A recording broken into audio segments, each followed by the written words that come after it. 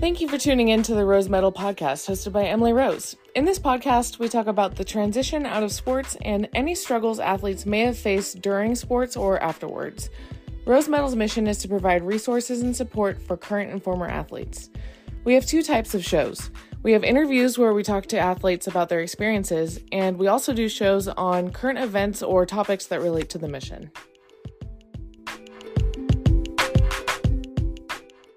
Welcome to the Rose Medal Podcast. I'm Emily Rose, and I'm here with my co-host, Riley. What's up? And I'm here with our special guest, the man we talk about all the time, Coach Jay. I still don't feel like I should say your full name because I don't really know how. So go ahead and say it. I pronounce it John Bargfeldt. So with a G that's silent. So. Yeah. So, Coach Jay was my pitching coach and head coach at Tulsa. And then after I graduated, I think it was a year after, he went over to Oklahoma State where Riley was at, and he was a pitching coach there. So super excited to have you on the show. Well, thank you. It's good to be here. And Riley doesn't probably know me as Coach Jay because I don't. Well, I don't know. You gave me some really good lessons in the bullpen when I was catching for you. No, but I mean, I think I've been going by Coach John over there at Oklahoma State, so I didn't know if Riley was remembering that.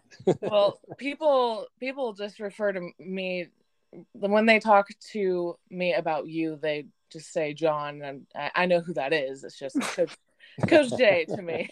Right. It's crazy how we're all connected now. I know. This is kind of fun that we're all on the same podcast right now.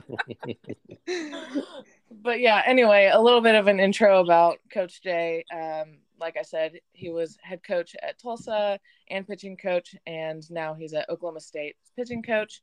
He's married to Barb with 3 kids and 6 grandkids. And Coach Jay played and coached baseball, fast pitch softball, and football. So we'll be talking about that in this podcast.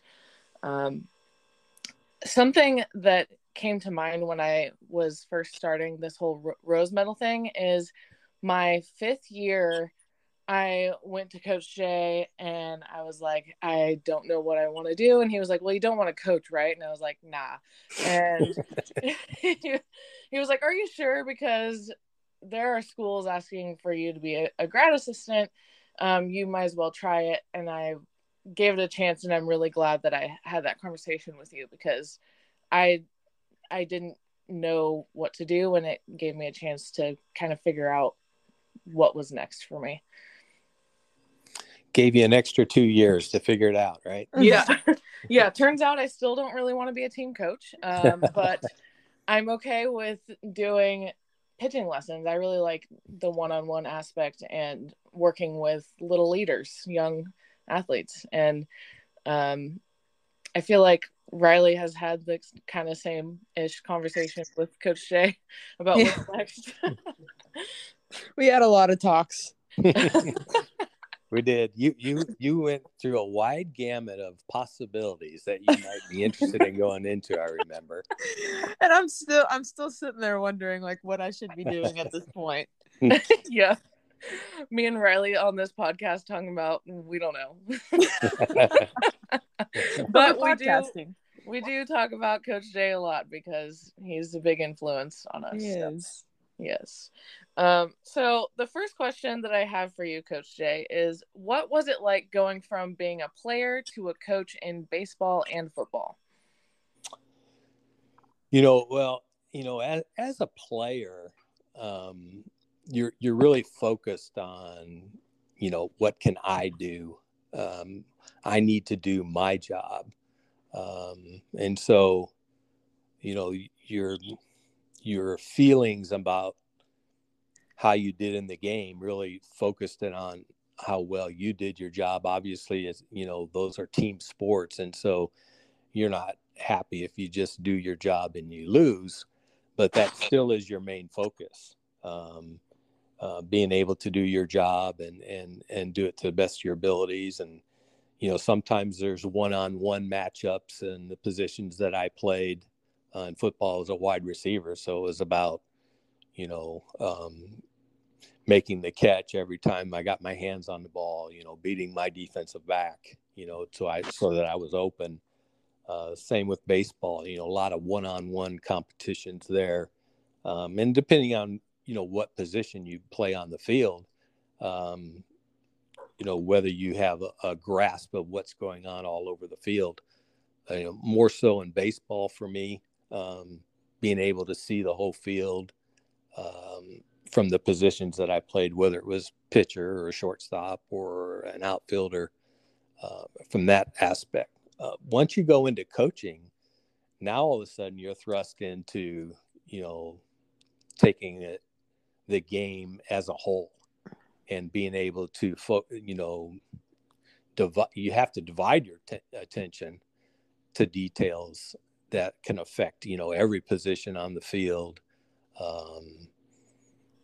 as you're going along. And especially, when I broke into coaching, I was a 7th grade football coach, a 7th grade basketball coach, and then I was an assistant baseball coach. But when you start out, coaching, like say in the 7th grade, I had coaches with me who had never played.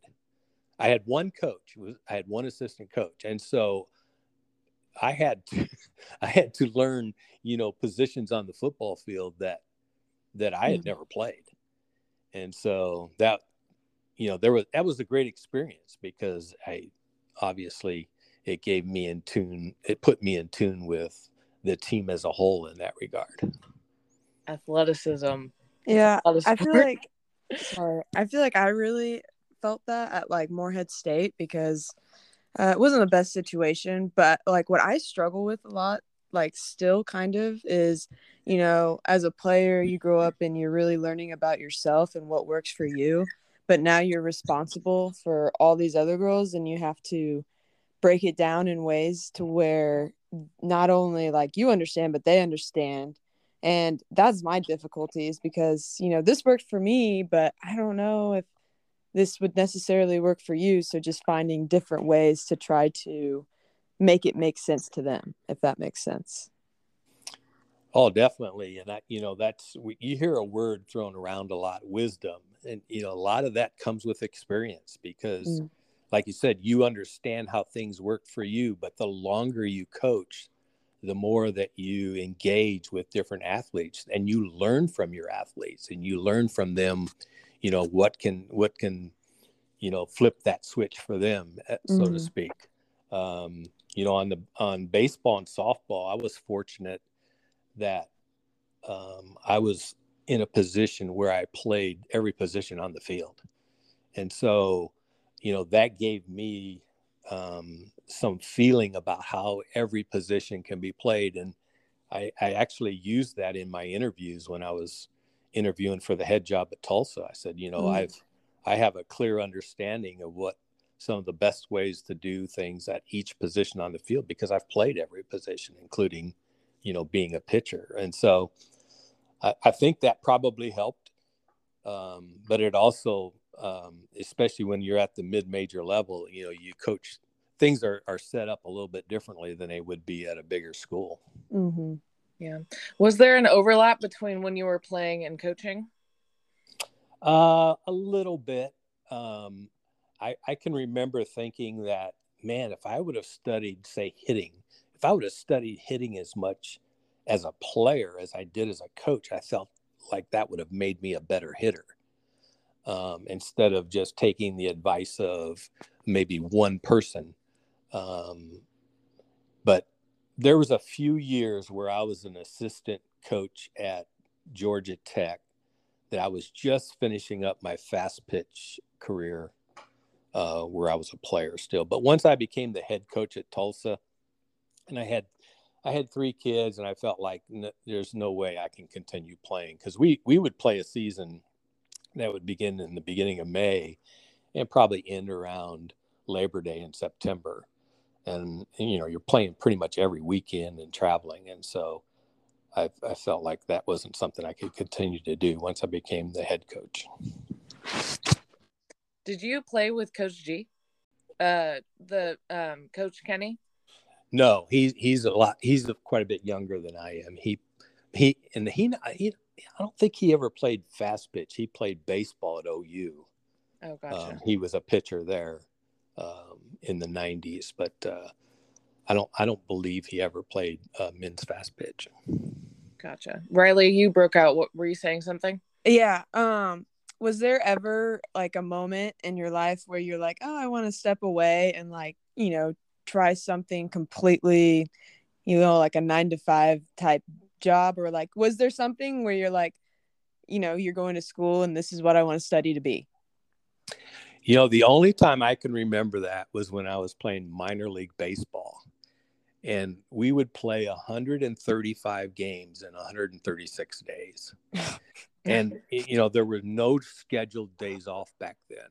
And the only day off we had was the Major League Baseball's All-Star game for some reason. That was the one day all the minor leaguers had a day off. Now it's a lot differently nowadays, but we played that many games, that many days. And we had a joke amongst us of players that, we were just going to, go get a lunch pail and go get a regular job because of just the mental grind that it took to play that much. But once I got into coaching, I just felt like what a great job. As far as for me, I just felt like I don't know that I've ever regretted of coaching in my life. When I was teaching in Indiana, I taught for 23 years while I was coaching in a middle school and a high school. Those made for some really long days. And I can remember when I got the head coaching job at Tulsa, anytime a little tedious task came up, I would always say to myself in my mind, this is a lot better than teaching middle school kids. Yeah. Yeah. And so I always felt like, man, I've got I've got the greatest job around. Well, Be able to coach and be around young people. I sure am glad that you made that decision. So, I'm gonna let Riley ask you the next question that's on the itinerary. Okay. All right. How did you get into men's fast pitch softball? So I was playing in the Cubs organization minor league, and my career ended. So I went back to college because I was drafted out of my junior year. So I went back to college to finish my teaching degree. And a guy that I knew a little bit, from playing intramural basketball against in college, his dad ran a little men's fast pitch team. And he said, hey, my dad likes to bring in, former baseball players and get them involved in men's fast pitch. And I had played slow pitch when I got back a little bit. But I went up there and, just fell in love with the game, how quickly it went, and it had, the same skills that you really have in baseball. With a few different nuances and leadoffs and things like that. But then when I was at that tournament, a bigger funded team saw me and invited me to come and play on their team the following year. And so that was my start. I ended up playing 20 years for different teams. But, it was that competitiveness, the competitive drive of trying to be able to hit pitchers from a completely different angle than you did in baseball. That took some time, but it was something that I enjoyed trying to tackle tasks that, you start out and you're not really that great at skill wise, but it just ignited a fire in me, and I had a supportive wife. And then I played on supportive teams where they, encourage your family to come too. And so we would make it a family event where we would be going to these weekends and staying in hotels and playing tournaments all weekend long. And then, back and luckily I was a teacher at that time, so my summers were off, and so I was able to do that, and that's kind of how I got into it. And so I actually saw that guy.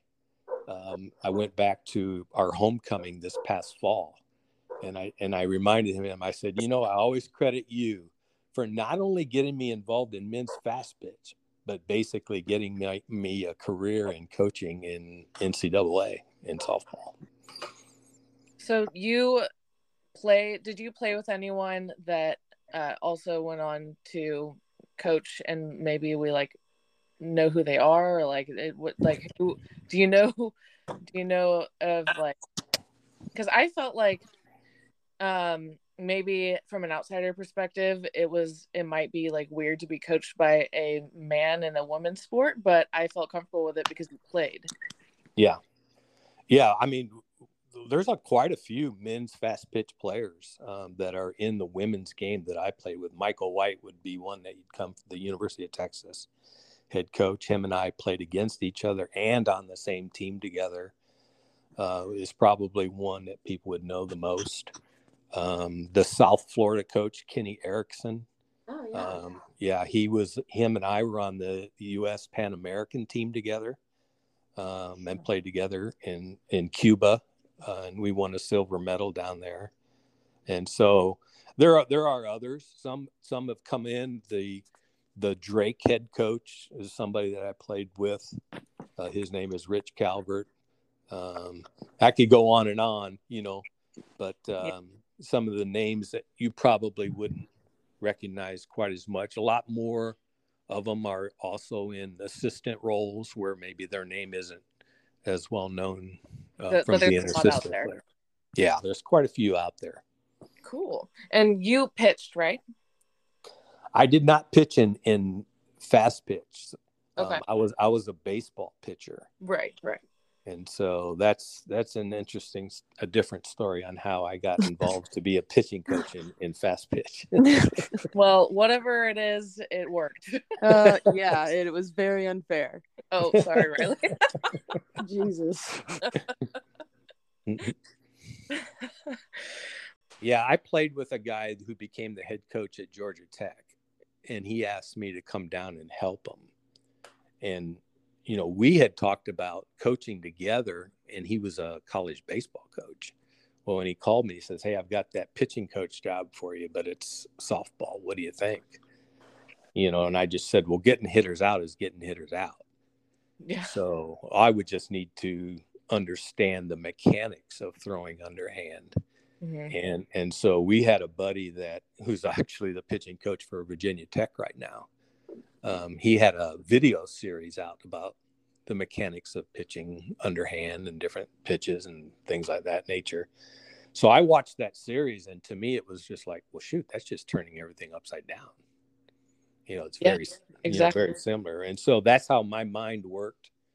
I knew from playing men's fast pitch for that many years, I knew what pitches, gave me trouble and what locations, and got to see pitchers and getting hitters out from a shortstop position for a number of years. And so, baseball pitching philosophy and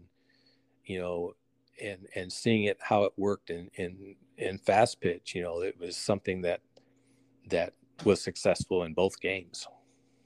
Yeah. The way you simplify it like that is great with it's the same as overhand pretty much. You're just going underhand now, and just like simplifying that in your mind, if that makes sense, because when I talk to my lessons and they just can't seem to understand how to spin the curveball or something, I'm just like, well, just spin it like this overhand and then think about that with your arm down. Like, I don't know. It's simplifying it in your mind. Don't overcomplicate it. Mm-hmm. Do you think being a hitter helped with being a pitching coach too? Oh, I did, because one of the things that I really preached right from the get-go was the low rise ball. And I know that you had a great one. Yep. And I can remember talking to you in the gym at Tulsa in the university, and you said, "What? Throw it at the knees?" And I said, "Yeah." and then you'd throw one, it still would come in about mask high. And I said, all right, throw one at her foot. I want that to be your target, and all of a sudden here came that low rise and popped right in there at knee high level. And so that's a phrase that I use with all of my pitchers. I don't get too technical with them on, you're not going to change anything with the rise ball. It's just changing your target. Yeah. And then that usually changes your body position a little bit. But that low rise ball, there's a pitching coach that's a pitching coach for BYU. His name's Pete Meredith. And he was 6'5" and could throw the ball like crazy. But a lot of rise ball pitchers would attack the letters of your strike zone. But what was so difficult with him and another pitcher by the name of Marty Grant is they would throw a low rise at the knees and then follow one with a drop that would end up at your ankles. And you just could not tell from that short a distance, which pitch it was. Yeah. I remember when you told me to stop my hand, like right at the point of release. And I remember being so confused by it. But when you think about it, it makes a lot of sense. Like physics wise is like, if you stop your hand, then you're not going to be drifting anything forward and you'll get maximum spin. And just talking about like how we tweaked my rise ball just a little bit at a time. It was a process. Yeah, if you push your rise ball, you're taking some spin away, and so you don't technically probably stop your hand. You try to, but what it does is it stops your elbow at your back hip. Right. And then it unleashes the next lever. You can't unleash another lever in your arm until you stop the longer one. And so, I remember your senior year, it took a while for us to figure out what were you doing that your rise ball just wasn't popping like it did your junior year, and then I remember it was over at Arkansas.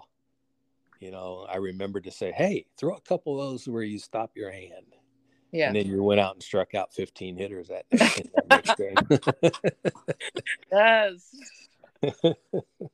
I can't tell you. Can you guys hear me? Yeah. Yes. Okay. I can't tell you how, and Emily knows this, but how much film I would watch on myself to try to figure out why it felt like I had a hole in my bat when I would play Tulsa. And the more and more I watched, the more and more I got frustrated because it was the same pitch sequence almost every time I got up to the plate. And I'm just like, okay, so I know what's coming, but I still can't hit it. So God dang. Now you're on a podcast with me, Coach Jay giggling. Yeah. Yeah, I mean, we can laugh about it now. Yeah. Well, and that's kind of, sometimes pitch callers try to get too tricky. And, if you've got a pitch or two pitches that got a hitter just baffled, you just keep feeding it until they figure it out. If they don't figure it out, then there's no reason to get too fancy with it. Exactly. Yeah, keep it simple. Yeah. I had that written in my gloves, so maybe that's why. Yeah, I may have said that a few times to you. Yeah. What was the other thing you said? Early and often. All right, we're going to move on to the next question. So, What is the difference between being a head coach at Tulsa and being a pitching coach at Oklahoma State? Well, to me, it started out as an assistant, and assistant coaches it's a great position because you get to be all the players' buddy, and then I finished up at OSU, and I felt like I got to go back into that role again.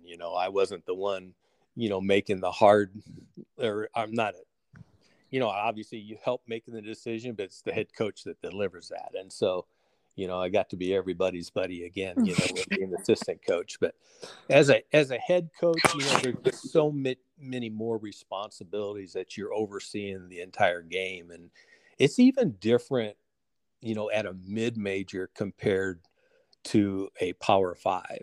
At a mid-major, usually I had, pretty much inexperienced coaches. They were usually pretty good players. But they were just starting out their coaching career. And so, I remember that I mentioned earlier, that, being a player that had played every position on the field and being a hitter in softball, as well as getting into the pitching, I kind of set the tone for my coaches early on. This is how I would like it done.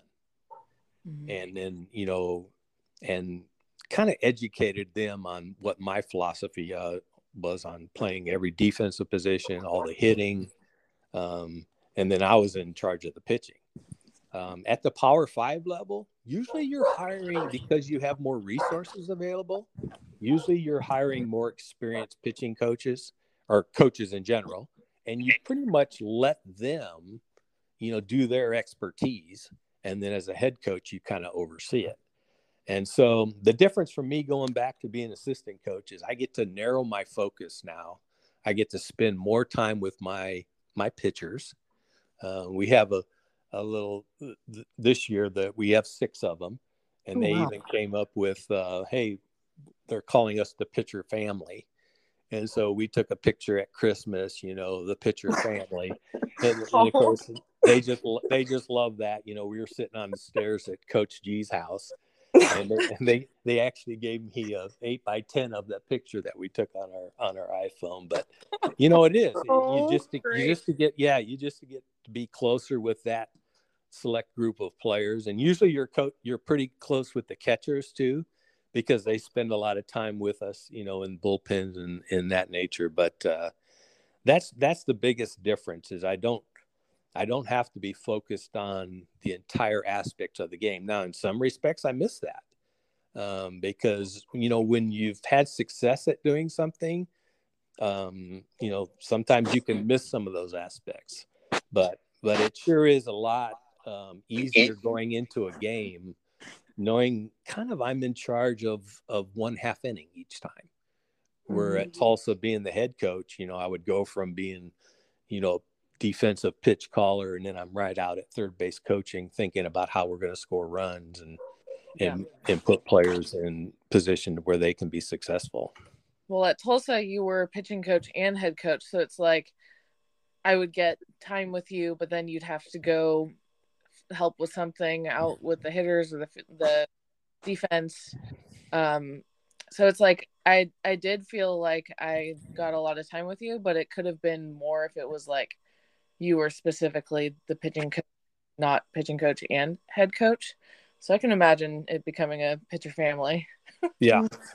Yeah, and there's more time, in between innings that I can sit down with a pitcher and talk about things that I couldn't do, when I was coaching third base as well. So, there's definitely some advantages to it with that.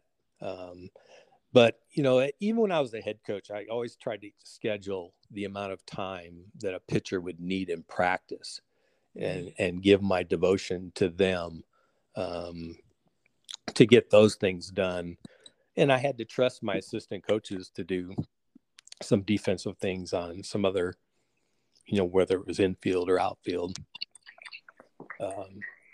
But both positions were very enjoyable for me because I enjoy the aspect of trying to figure out how I can help players be successful, but whatever they're trying to do. I have to know what your pitchers think about you being ambidextrous. Yeah. The thing that nowadays I think I hurt my shoulder before you came along, Emily, and I had to stop pitching BP with right-handed. But you might have been around when I was catching left-handed in the bullpen. Yeah. So you would switch it up. Yeah, and so my youngest son is left-handed, and so I got one of his old gloves, and because my right shoulder was injured, I would catch left-handed and throw the ball back, left-handed to the pitchers. And so I don't have to do that anymore. Okay. At Oklahoma State, we have very few times do I even catch. There were a few times this fall that managers weren't available, or, a person in Riley's position wasn't available. And so I would just get my little garden stool out there and catch pitchers. But most of the time I don't have to do any of that anymore. Yeah, Riley, you were injured, so you got some time in the bullpen, right? Well, she was actually a grad assistant. Yeah. Yeah, I never played. I wasn't lucky enough to play for John. Oh. But yeah, I would literally volunteer to go back there and catch the pitchers just because I'd learned so much. Yeah. I enjoyed it. Sometimes Coach Jay would be like, how about you and Lexi play catch? And I'd be like, no, I'm scared. Yeah. If it was just a little bit below the knee, she was like moving her foot out of the way. Yeah, I think that's a no for me. Well, luckily we had Andrew come in. He was a really good manager and taught a lot. Yeah.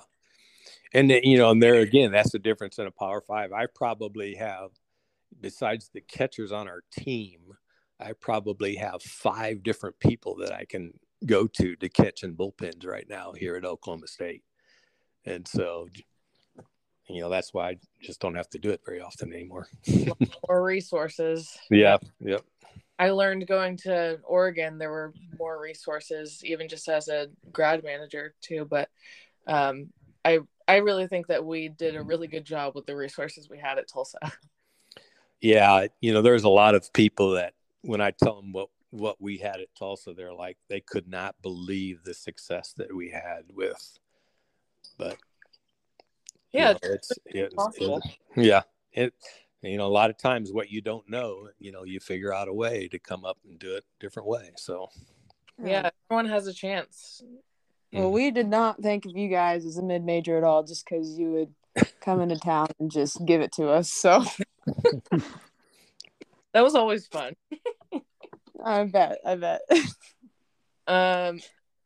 Riley, you're going to ask this next question. And the next question is basically about how I've seen former teammates kind of not doing okay. And just I've noticed that Coach Jay and his staff would be really vigilant and like caring about it. So yeah. What's next? So, how do you make sure your former athletes are doing okay? Well, one of the things, the best thing that source I have for that is my wife. She is on social media, but I'm not. so, a lot of the former players, and we tried to make her accessible. She cooks treats and takes them into Oklahoma State. She didn't do it as much at Tulsa because we live so far away, but we're 2 miles away from the stadium now. And like I said, she's not working full time, in a different place. And so, she lets me know a lot of times when pictures come up or former players say some things and stuff like that. When I was a coach at Tulsa, I'm different than Coach Kenny. And this just kind of shows there's different ways and different ways to do things. Coach Kenny is very involved with the athletes in their off the field life. He's constantly talking to them, and he loves being on the phone, and he's just loves communicating in that way. When I was in Tulsa, I wanted the players to feel like I wasn't going to be overbearing on them. I wanted them to, be able to experience student life. I didn't want them to feel like I was hovering over them and watch them on every aspect. And so I usually let people come to me in that regard. And so, every once in a while, somebody will see us on television, and I'll get players that'll text me that played for me at Tulsa. One, I was coming back recruiting, and Andrew was getting married, the manager that you mentioned, right? Yeah. And I was driving through Texas, and you guys were talking to me about the gang that was all together. And we've had players come and stay at our house, save them a hotel room. Yeah. and we've had players come back and see our team play at Oklahoma State, or bring some athletes in. Some of them are involved in maybe coaching a junior team, but that's some of the ways that we've kind of reconnected with players from Tulsa. Yeah. I'm friends with Barb on Facebook, so it's really good having that connection and keeping up with each other that way. And Mm-hmm. I believe Riley's friends with her also. Oh yeah. Yeah. Yeah, but I just remember there were a couple situations where we were kind of concerned about some former athletes, and I just remember you and Coach Chrissy were really good at like reaching out to anyone that maybe felt like needed someone to talk to or something, and that just says a lot about how you guys are as coaches and leaders. Well, I think the one thing that we did have at Tulsa, we always had an open door. We always encourage the players to come in and sit and talk and get to know. And it's you have a genuine love for your players, and you want them to feel free to come in and share anything that they're willing to share with you and get to know you, and us get to know them. And that's kind of what, builds that chemistry to go out and, perform those tedious tasks that it takes to be a good team. And so we've always encouraged that, but there's different ways to do it, and I've been able to see how Coach G here does it at Oklahoma State. And, that's because that's his personality, and his personality is that outgoing, bringing things up that even might be a little uncomfortable for other people sitting in the room. But, he can do that. He can do that real well. And my personality was always to be the calm, steady, not getting too high, never getting too low. And so there's different ways to do things that you want your players to enjoy playing for you. And that's probably the main goal as a coach, is you want each player to have a great experience as they come through your program. Yeah. My little GA tenure at OSU, I was not in a great headspace and all that kind of stuff. And I must say, our conversations and the way you said it, that you never really get too high, never get too low. And for me, like, some days that's all I needed. And so, like, I mean, a lot of those conversations like really helped me, and you probably had no idea what the heck was going on in my life and probably didn't want to know. So those little conversations, like, they honestly like meant the world to me at the time. So thanks, John. I appreciate hearing that. And that's kind of the difference between Coach G and myself, right? He would keep needling, figuring out what was going on with you. Oh yeah, he would call me in there and be like, "What?" And yeah, yep. I'm like, "There's a time and a place, Coach G." Yep. And I was like, "Okay, if you want to tell me, fine. If not, okay." Yeah. And it's really funny. I had my first year at Tulsa, the first time I was a head coach. I had 5 seniors, and I kind of brought them in and talked to them about, taking care of things, off the field and things like that. I said, I'm not going to be somebody who's, prying and hovering over you, but, this is your team as seniors. And, every once in a while I'd say, is something going on? I said, Coach Jay, you don't need to know about it. It'll be fine. That's all right.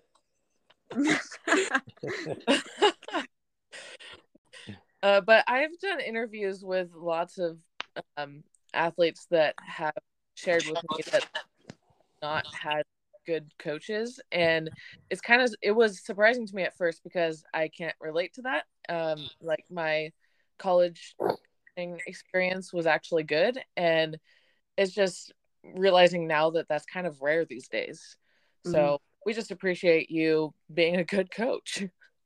Well, and I think and I think that a lot depends on why people get into coaching.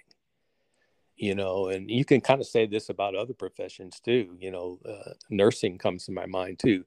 If you get into coaching, the reason I got into coaching was to help players. I wasn't getting into coaching to try to improve my position, to move up.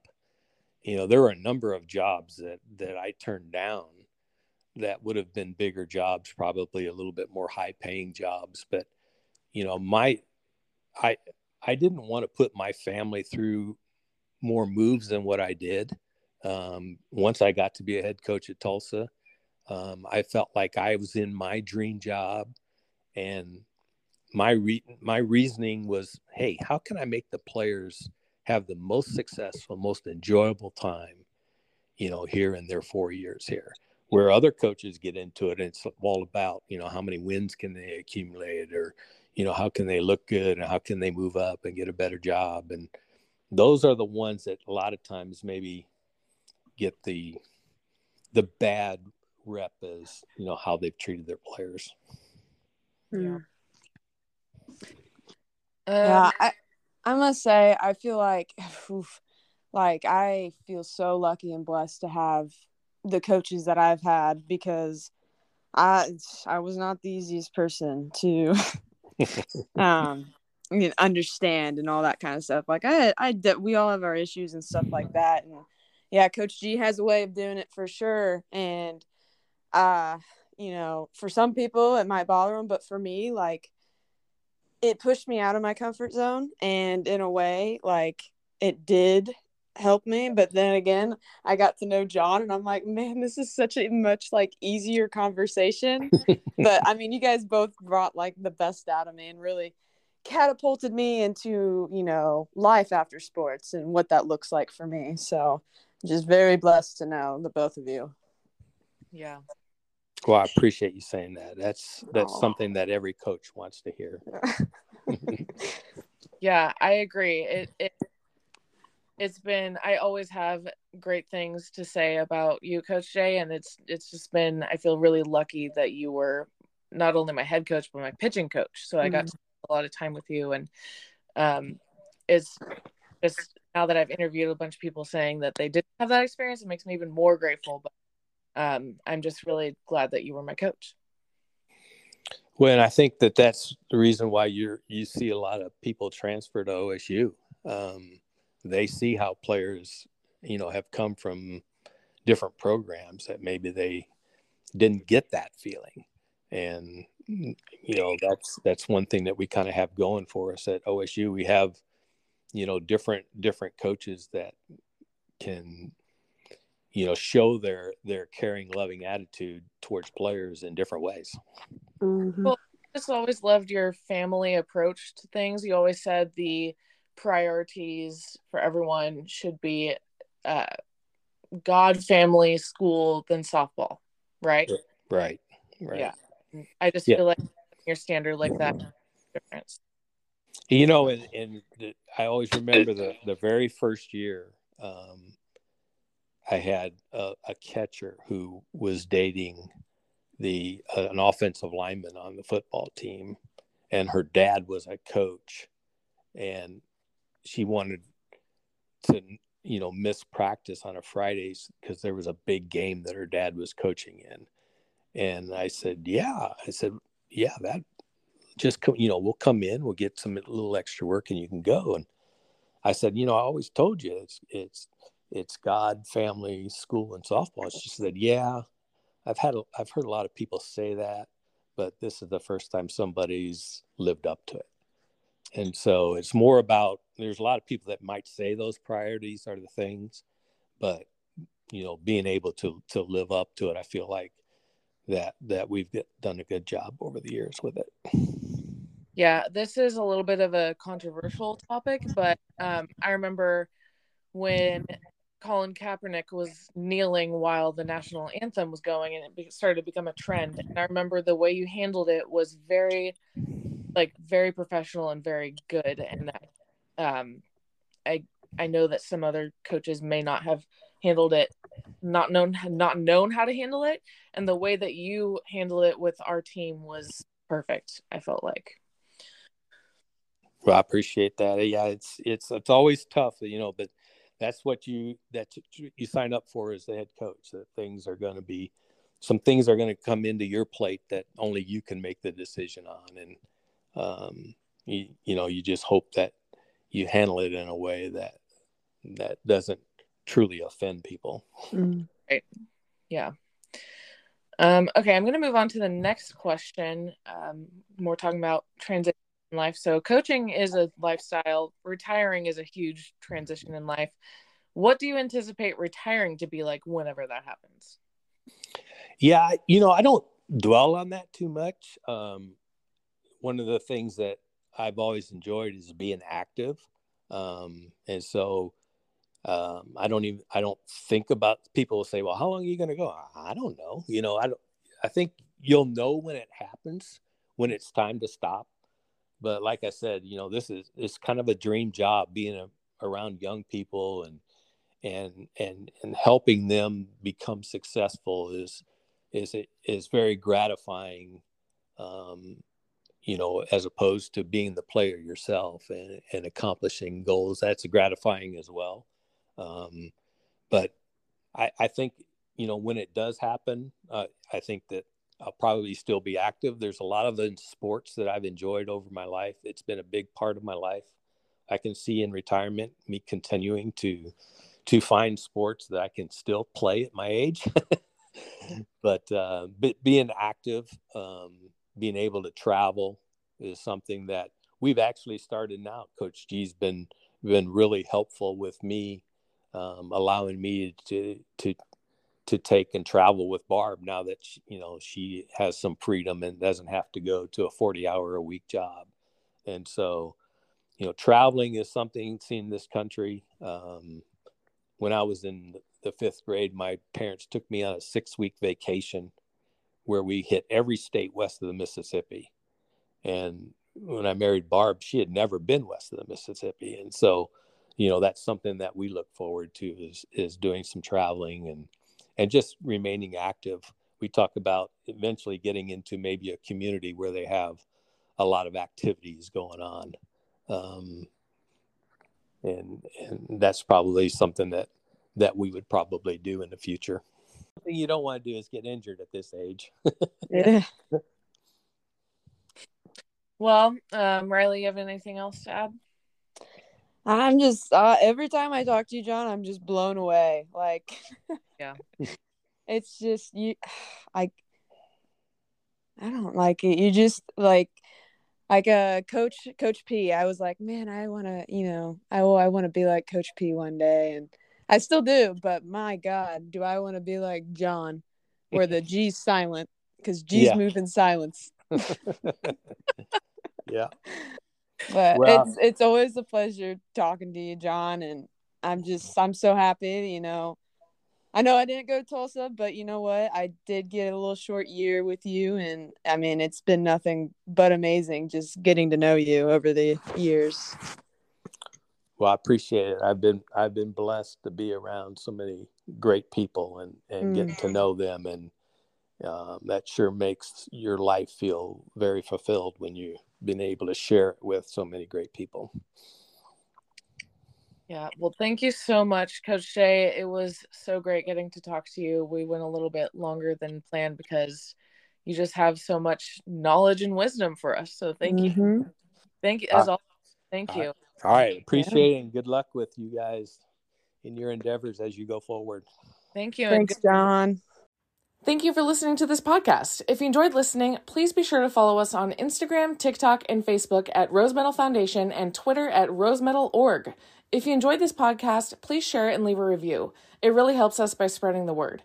Sign up for our newsletter to get weekly updates from us. Another way you can support us is by making a donation at rosemedalfoundation.org/donate. We are a 501c3 nonprofit, so your donations are eligible to be tax deductible. So far, we have shared the stories of over 40 current and former athletes, and we have a mentorship program called Championship Mentoring.